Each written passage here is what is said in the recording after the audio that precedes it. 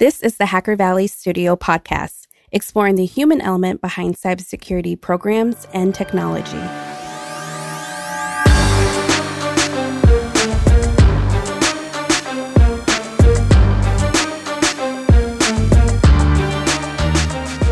Look, we all know from experience, compliance sucks.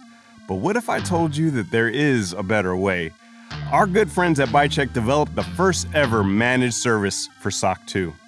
Leverage the innovative ByCheck platform and a combined experience of over 30 years from the ByCheck team to complete your SOC 2 examination faster without the headache.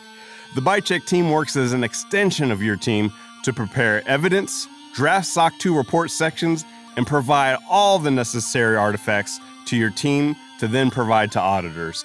Reach out to the ByCheck team by dropping down into the show notes and visiting bycheck.com. Welcome back to the Hacker Valley Studio podcast. In this episode, we brought back fan favorite John Strand. People loved his episode on Hacker Valley Blue Season 2. And in this episode, we get more into his background. Such an interesting character in cybersecurity with tons of stories to share. Without further ado, let's jump right to this exciting episode.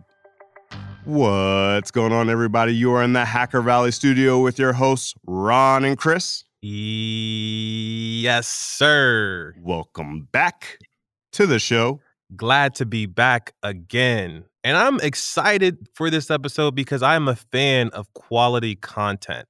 And our guest today has a resume that exudes quality content. He's even been on Hacker Valley Blue. Our guest this episode is John Strand, owner of Black Hills Information Security, also a SANS instructor, and a mentor to many in the industry. John, welcome back to the show. Hey, thank you so much for having me back. I appreciate it. Absolutely, John. Can't wait to get into this conversation. This is something I've been looking forward to for a minute. But for the folks that don't know who you are just yet, tell us a little bit about your background and what you're doing today. I got started in computer security while I was working at Accenture Consulting in the Department of Interior in the world's largest class action lawsuit. If you want to Google it, it's Cobell versus the Department of Interior. It was monstrous. It had to do with misappropriation of Native American funds. But the judge in that case, one of the original judge, Judge Lampreth, shut the entire Department of Interior down because the networks were insecure. I was right in the middle of that and worked with the tech teams to try to secure those systems as much as we could in the time that was allotted, get checks going again. Then I moved to Northrop Grumman, did classified stuff, which sounds way cooler than it actually was. Aliens and top secret time travel, and really it's just like some of the most boring stuff you've ever seen. Did that for a number of years, started teaching with the SANS Institute, and about that same time started Black Hills Information Security around 2007, 2008. And just been growing that company since then. So that's kind of the very, very, very short abbreviated version of me in security. So we talked quite a bit in Know Thyself, the Hacker Valley Blue season, but I'd love to dive a little bit deeper into your earlier life. What is your personal superpower, personal or professional superpower, and when would you say that power really came about in your life? I would say that my power is the ability to be comfortable with failure. I think that always has been a superpower of mine, where I fail at something and then I do it again, and then I fail at something and then I do it again, and then I fail at something and I do it again. And it's weird, you talk about that being a superpower, but this is going to sound horrible, and I know it's going to be controversial, but I hate movies like Kung Fu Panda. I really do. And I know people are like, oh my gosh. Or was it the other animated one I watched with my kids, Mulan? Hate that movie, the animated one. And the reason why I hate these movies is in like Kung Fu Panda and these, it's just this character is just good, right? They wake up one morning and all of a sudden they know Kung Fu. And it's like, it doesn't cover the struggles, the failures, the hardships that people go through to actually get to the point of being good. And you have a ton of people in the industry that are like, oh my God, I could never be like a SANS instructor. I could never be like Dave Kennedy.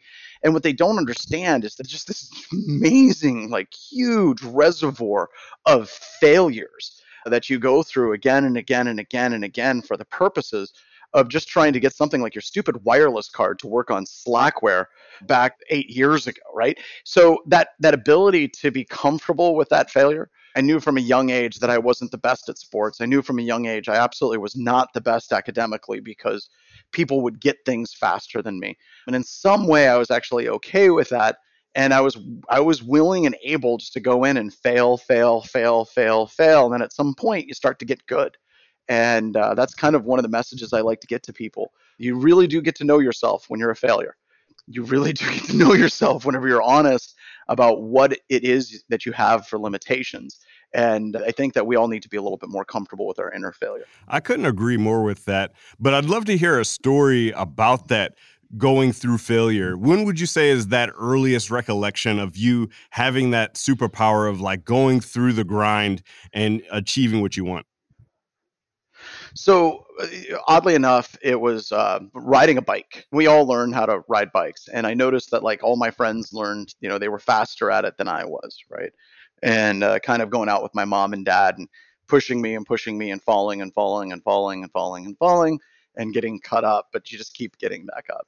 So, and I remember when I was younger thinking I was stupid. I went to Catholic high school and a lot of the kids were much, much more advanced than I was. And kind of that same thing where you wouldn't get something like spelling. I was horrible. I still suck at spelling. I'm so bad at spelling, as a matter of fact, that whenever I'm spelling, and this is not a joke, this has happened.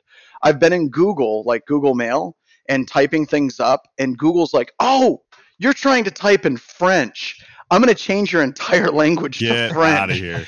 And it's just like, oh my God. Kind of dealing with that as a kid growing up. But you always had like that goal, right? So if you're looking at computers, I had this Christmas where my dad got me a computer and it was like an old IBM, like AT or XT, really, really slow computer. Back then, I mean, my God, this was the ticket, right? And it didn't have a video card and it didn't have a hard drive. There was like a printer that came with it. So it wasn't like a complete thing. And I remember being so pissed off at my dad for getting me a broken computer. But to get that damn thing to work, I had to, deliver newspapers. I had to mow lawns, got the video card in. And it was this old CGA video card, and then got a hard drive. I think it was like a 10 meg hard drive at the time. And I learned how to put that stuff together. So it's like failing, but always failing, having a goal in mind has always been one of those things. So you could be like from riding a bike to not doing as well at spelling in school to trying to get a computer working. I think I'm trying to get people across that I'm actually an idiot. It's just I've failed way more than most people, and at some point those scars make you wise. I think failure can sometimes be synonymous to learning because when you fail, it may seem like things didn't go your way, but it's actually a success because you're learning something new. And I'm sure being an instructor for SANS, like you've learned countless times on the job by teaching people, seeing their reactions, hearing their questions, and then you revise your next time around. And you're also an owner, right? You own your own company. I'm sure this has brought many quote unquote failures or learning opportunities. What's one that really stands out to you after forming your company? Partnerships, Mm. even partnerships with friends. And this has happened like multiple times, right? I'm not going to name names, but I can literally go through tons of people that I know that start a company and they're like, well, me and a buddy are going to work together, or me and a brother-in-law are going to work together, or I'm going to work with a family member. And anytime I'm talking to somebody about this, it's like, just don't. And there's always a certain level of disagreement that exists in any type of relationship, from a marriage to owning a company. You're always going to have that. But inevitably, you're going to end up with kind of an unequal work balance or perceived unequal work balance at some point. You're going to end up with a very differing groups of opinions on how to proceed with that company. The hard thing about that is, I've started a company with like two of my best friends, and it dissolved. Now, thankfully, I'm still friends with those people, but it was years before we actually got to the level where we were comfortable with each other to call each other friends again. If there's anything that I tell people, if you're looking to start a business and it's short of starting a business with like a spouse or somebody that you have no choice but to work with that person, I say don't do it. And every time I have this conversation, every single time they're like, no, it's going to be okay. It's going to be okay. It's going to be okay. And then 6, 7 months or a couple of years later, like, okay, that sucked. That didn't work. I don't know why that's the case. If I look at my relationships and partnerships that did work, usually, like I'm a partner with Chris Brenton, who's also a retired SANS instructor, and he's partners with me in Active Countermeasures. So we do products there. And that works because we both know each other's work ethic. We both worked together at the SANS Institute for a decade and a half. We both were successful. So that worked at that particular point. But just going back and starting up a partnership at the beginning is just a recipe for disaster. But you guys, by the way, I have some good news for you. The other relationship that I have is a partnership that has been one of the most rewarding partnerships of my entire career is me working with Paul Asadoorian at Security Weekly. He's one. So hey, I got to tell you, I'm swinging 100% whenever it comes to podcasts. So hopefully that's good omens for you too. Yeah. Well, pack your bags up, Chris. We're getting a divorce. We're divorcing. This is it. We're done. No, it's funny you mentioned that because I do have learnings from my past about doing business with friends. And I told myself that it wouldn't be a good idea to do it again. When Ron and I started the podcast, we didn't even think of it as a business. We just thought about it as a cool open source project that we were doing for the community. And then it turned into a business. So Ronald snuck it by me on that one. But I'd love to talk a little bit about your learning from one thing and you're learning from failure, but then you go on to do the most in education. Is there a tie to the failures that you've done in your past and why you're looking to keep people from doing the failures that they might do in the beginning? I mean, of course, they're going to fail eventually, but it seems like you want to give folks a head start when it comes to education. Would you say that's true? I would say that's absolutely true. I've got this quote. I said, to become truly adept at laughing at yourself, you have to practice on others first. And some people are like, I think he's got that wrong. Yeah. So whenever I teach, a lot of times whenever I teach, I will share stories where things went wrong, where I screwed up, where I made the mistake. And I always tell people, it's like, I'm telling you this story because I don't want you to make the same damn mistake that I did. If you listen to a story I tell and you're like, well, John's an idiot. Well, then you missed the point, right? You missed the plot. If you listen to a story I tell and you think that that's funny, but then you make that same mistake, then I gave a personal narrative that was painful for no freaking reason. Mm-hmm. So I think that kind of going through that is important and kind of sharing that. Now, you talk about like the SANS Institute. The SANS Institute is an absolute exercise in failure every day that you teach. And a lot of people don't understand like the level of quality and commitment the SANS Institute has when you teach. I can have 100 people in a room. And they brought in psychometricians because SANS instructors, we used to be on a scale of 1 to 10, would be scoring like 9.7, 9.8. And they're like, that's impossible. There's no effing way that anybody can get in front of 100 people and have like 97% of the people seriously enjoy being in the room with this person. It's just humans aren't wired. And they came in and they saw all that and they're like, holy crap, that's the way it actually does work. And what people don't understand is if I have 100 people in a room that love me, but then that 101st person hates me, I'm getting a phone call before I retired. I would get a phone call about that one person that wasn't happy. And there would be a meeting with like executives and other instructors, like, what are we going to do about this? How is this going to work? What are we going to do to make it up to this person? But that constant focus on like that one thing that's broken basically keeps that quality at a ridiculously high level. It kind of goes back to that failure. Every day you're going through your evals, you're going through and you're constantly conniving and figuring out and plotting and scheming. How can I do better the next day? And you do that. And I did that for 15 years. And these people, some of them have done it longer than I have, but that is a little bit of failure, but it all depends on how you take that failure. You can be mad at that person. You can be mad at yourself. You can be mad at the world, or you can make a change in how you're doing things to try to improve the situation. And that's when you talk about that failure, I think, being comfortable with it at some level and moving forward and constantly trying to improve your craft is where the best pen testers, the best blue teamers, the best security people in the world all have in common. I'm not surprised by the ratings that you had, like the extremely high ratings where the majority, if not all the people really enjoyed the course and also the instructor. It seems like you are a true entertainer. I love watching your SANS instructions. I love watching your YouTube videos. where does that entertainment factor come from for you? Is there something that you keep in the back of your mind when you're giving a presentation or speaking to a group of people? That's the secret, right?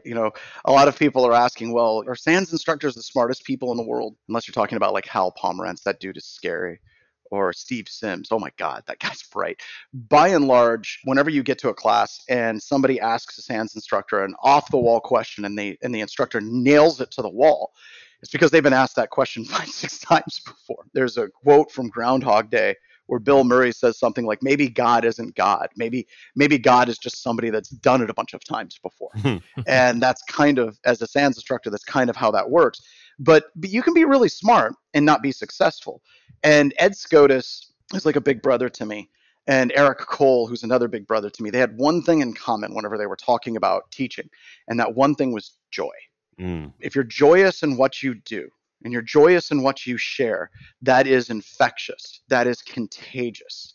The day that the joy goes out of me doing things like doing webcasts or teaching the Pay What You Can classes for BHIS or whatever I'm doing is the day I'm done, because that means I'm officially not a good instructor. I'm not a good communicator of security concepts anymore. You're talking about this journey as an instructor, and it's so many layers deeper than just your usual instruction. So I did instruction at the National Security Agency, and it was nowhere near to the level of that of a SANS instructor. When you were going into that journey of being an instructor, tell us a little bit about that journey of going from green all the way up through veteran instructor. What were some of the learnings along the way? This is kind of funny. So the last presentation I gave at SANS was at my last SANS conference, and I had this slide up, and it said, SANS Institute, almost always a good decision. And that's when Alan Poller, the founder of SANS Institute, came in and saw that slide. And the reason why I had that slide up is whenever I first started teaching, I was horrible. I may have been entertaining, may have been funny or whatever, but my technical chops were nowhere near where I was whenever I walked out the doors. In fact, I should have never have been an instructor at that point. But you talk about that journey, right? And, the students make you better. They always make you better if you're willing to let them. And it requires you to have humility. If you have someone in the room, like I was talking about a rootkit. I remember I was in Anaheim and I was teaching, and I was talking about a particular rootkit, and the author of that rootkit was in my class. So what do you do at that point? You get the hell off the stage and you let the author of that rootkit come up and talk about his freaking rootkit. And you constantly are kind of shining lights on others, and you're constantly looking for somebody corrects you. You accept that correction with humility as much as you possibly can. The other thing is the three most important words you can have is I don't know. And that's powerful. And a lot of people think as instructors, we can't say, I don't know. You absolutely can. Eventually you get to the point where like, seriously, if I don't know the answer to that question, I guarantee you there's not going to be like a huge percentage of people in the room that know the answer to that question either. So that humility actually coming into it, I think, is a huge part of it. It's just a grind, man. It's just like going in and doing it again and again and again, and you just get good. But there's all this weird crap that happened. Like I remember I had one lady whenever I first started teaching. She was all mad because I was young. And she said, quote, I have underwear older than you. And I said, well, you probably need to shop more, right? She said that in the middle of class, right? I had this one lady that was horrible alcoholic, and she had this dog that was a seeing eye dog in training, which totally wasn't a seeing eye dog in training. She's just one of those people that got the jacket for the dog. Nice. And the dog would like run around, and I'd be like sitting at a table, and it would shove its snout into my crotch. And I don't know. Boy. That was just, all these crazy, weird things. But the key is you got to roll with it, and you got to make it an enjoyable experience no matter what. I couldn't agree more with that. I think there's actually a lot of parallels to giving a training and also being on a podcast. I'm sure you've observed that by being on Security Weekly so much. And I think also part of building your craft is accruing wealth and then dispersing that wealth, whether it's wealth in the monetary form or the wealth of information. And now you're doing the Pay What You Can classes. Mm-hmm. What inspired you to go down that route, and what exactly are you teaching when it comes to Pay What You Can? There's 3 Pay What You Can classes. So I've got my Intro to SOC Analyst, which is core skills like TCP/IP and Windows command line, Linux command line. If you're just getting started, You have no idea on like the basic technical underpinnings. That's where you start. And then I have an intro to security class where I take the top 11 things that stop us in a pen test. Like good, strong passwords, two-factor authentication, application allow listing, internet allow listing. And I basically have labs and everything just to set that up. And then the final one is just for fun. It's cyber deception and attribution, where we basically are trying to track attackers and make their lives hell with honeypots. Now, what inspired that was actually a couple things. It actually started with Chris Breton. Chris did just a free network threat hunting class, and we got 5,000 people to show up. Mm. And when we got 5,000 people to show up, seeing Chris teach this and kind of going through it, and I was teaching a couple of sections and just kind of going through it, I was shocked at how many people were there and then their stories. You had people there from India. You had people there from Japan and Malaysia. You had people there from the Middle East. You had people there from Europe. And we had a whole bunch of people from the United States. And the consistent theme was, I can't believe we got this high a quality training for free. Because Chris is one of the best instructors walking the planet. The guy is amazing. It was shocking to me, like the diversity of the narratives and the stories. Like you would have people that would be in that class and they would say, I'm a dishwasher. I graduated from high school, didn't have money to go to college, so I'm literally washing dishes, and I want to get into computer security, and this allowed me to do that. That's an amazing story. Or I'm a single mom working 3 jobs, and I desperately want to get into computer security. It's like, my God. So you couple that with the fact that you have this industry that is really kind of creepy in the way that it goes about doing certain things. Like I remember with one organization, they were like, well, we need more women in IT security. And it's a whole bunch of guys sitting around, right? And these guys are like, well, we need more women. How are we going to get more women? And I'm like, on the surface of this is creepy. Like a bunch of guys sitting around being like, how are we going to get more women in here? And then they start talking about minorities. And the thing that bothered me is they always go for the same damn lever. They're always like, we're going to give out scholarships. Mm-hmm. And I think scholarships are great for the people that get them. I think the heart's in the right place, but it doesn't change a thing in the industry. Like if you're an organization, you hand out 3 or 4 scholarships to different ethnic groups, to women, to whatever, what does that change? I mean, it changes the lives of those people. And there's no question that there's value, but the status quo stays the same. So you're confronted with 5,000 people that show up to this free training that Chris Breton did, and it was life-changing for them. For like Chris and I, it's an afternoon. So we decided that we didn't want to just do free. And there's a bunch of reasons to not do completely free. A lot of people value things just as much as they pay for it. So we decided we were going to do pay what you can. If you can pay full price, show up and pay full price. If you can only pay half, pay half. If you can pay $20, pay $20. If you can't pay anything, shoot us an email. Let us know where you're at in life and where you want to go. Like, what do you aspire to do? And the reason why I want people to do that is they're coming into this class. I want them to kind of like think of their goals, right? Think of their goals. I don't want them to come in and explain their background about why they're poor or they can't afford it. I don't care. I grew up redneck, white trash, quote unquote, and I know what it's like to constantly have to justify your existence because of economic uncertainties and things like that. But when we did that, it just floored me, like the response. Like we have 3,000 people sign up for this, and it's just absolutely amazing to give that quality level of training. It's over 2 days for each one of those classes. The whole point is, instead of talking about scholarships and doing these things, let's break the damn gates down completely. And I don't care if you're a Pacific Islander. I don't care if you're Native American. I don't care if you're in Appalachia. I don't care if you're black. I don't care if you're white. The gates are down for everybody. So everybody has a chance to come in and take like intro level security on like SOC analysts. They have the ability to take intro level securities to get these core security skills.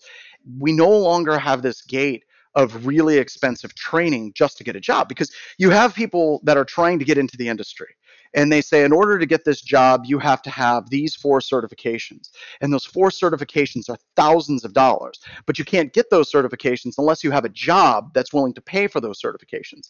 So it's impossible. It creates this huge gate for people to move from washing dishes, being a truck controller, basically telling semi-trucks where they're going to go and tracking them.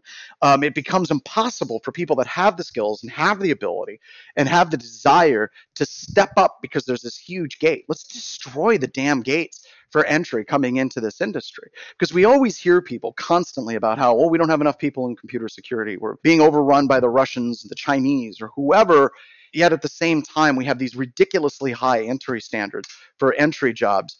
And I just think that it becomes a great opportunity to destroy those gates completely for people, regardless of where they're actually coming from, and giving them a chance. That's incredibly thoughtful that you're doing that. I think the philosophy of pay what you can is unbelievable, and it's life-changing for a lot of folks. Ron and I, we constantly have this theme of education. We try to deliberately learn every single day, doing different courses, hiring different mentors and coaches, and just constantly learning. And we had to relearn how to learn. Where do you think education systems go wrong when it comes to teaching the masses, whether you're talking about cybersecurity, whether you're talking about just general education? Where do you think education systems go wrong?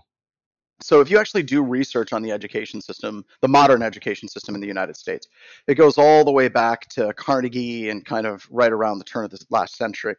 And the main goal of education back then was, how do we get a population that is trained enough to sit in a factory and work and build widgets, right? Because if you think about working in a factory, you sit there for like 8 hours a day. You stamp a widget, but you have to be able to follow instructions. You need to have a way to get instructions to certain people. And if you're going to do this smart, then you need to make sure that those people can earn enough money so that they can actually buy the products that you're actually selling. So if you look at our education system, it's all about memorization of knowledge. It's all about sitting still for 8 hours. And it's basically geared towards, a thought process of what was needed in this country over 100 years ago. And we continue to do that. And the reason why we continue to do that is the system worked for the people that are successful in the system, and the people that are successful in the system continue to perpetuate the system that worked for them. And if you look at it, it doesn't work for everybody. I mean, not at all. I mean, if you look at the number of people that are genuinely successful in these particular systems of learning, it is actually a very small minority. I was definitely one of those people. I don't do well sitting in a classroom. I don't do well with, here's the multiple choice questions that you need to answer, and here's the different things that you're working on. And somebody reads a problem statement to me, and it's like, I don't know why exactly does Mr. Parker need silence, and why exactly does this particular person allowed to smoke in their apartment, and start dealing with these word problems that are convoluted. It kind of gets caught in my head because I start thinking through these things. So when you look at the system of, we're going to memorize all of this garbage, and then you're going to forget it, right? Because a lot of people will memorize it for the test, and then afterwards they couldn't remember a damn thing about it. But that doesn't help us with the problems that we're facing. Whenever you look at technology is interconnected, it's highly complex. It requires critical thinking skills. It does not require rote memorization of how to put a thingamajig into a widget. It just doesn't. So you have a lot of people that come out of like education systems where they're coming into security, and they can memorize TCP/IP, they can memorize the three-way handshake, they can go through all these different things. But boy, you get them in front of a really challenging technical problem, and they just fall apart. So I think whenever we're looking at security, I always say things like, coming into security, there's no straight roads to get here, and there sure aren't any when you arrive. And I think a lot of that has to do with many universities, not all. Many universities are trying to teach the concepts of computer security in very regimented, old school ways. And that way of thinking is completely busted for trying to deal with highly complicated problems that we have to face every day in security. John, there's somebody listening right now that might feel like they're not the sharpest knife in the drawer, but they know they're never going to give up. They're going to persevere. They are okay with failure, and they're going to keep trying until they get it right. What words of encouragement or piece of advice would you give to that person that's embarking on their journey? From one person like that to another, you're not an idiot. Don't allow people to quantify you in a way that makes you think less of yourself.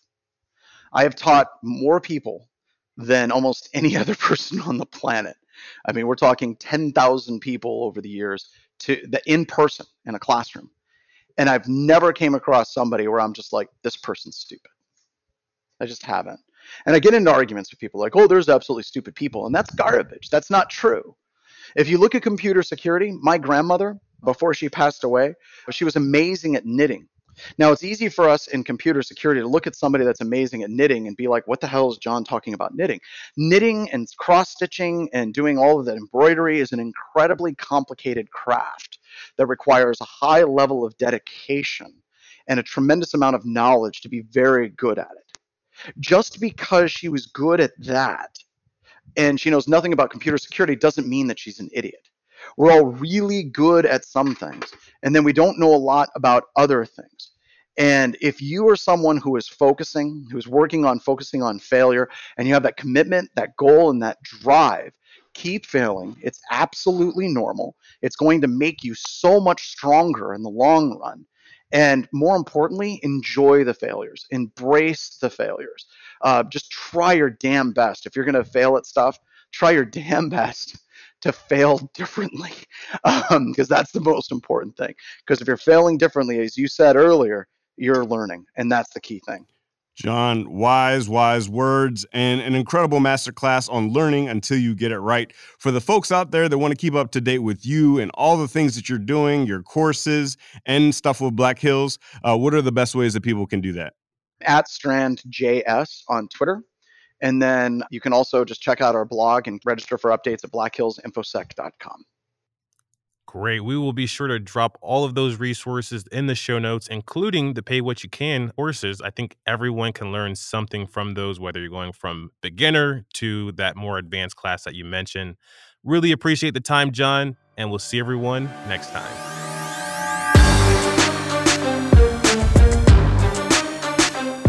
If you found value in this content, it would mean the world to us if you shared it on social media, sent it to a friend, or talked about it over coffee. Thank you.